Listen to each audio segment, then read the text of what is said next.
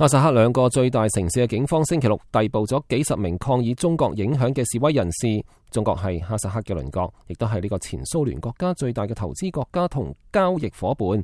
將一啲中國工廠遷到去哈薩克嘅計劃遭到當地民眾反對。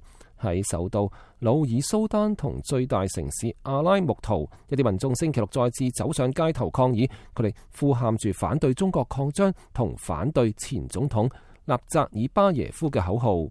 路透社記者目睹多人喺示威中被警方逮捕。喺努爾蘇丹，警方逮捕一名攞住唔好屈服於中國擴張標語嘅男子。喺阿拉木圖，一啲示威者被警方強行拖上警車。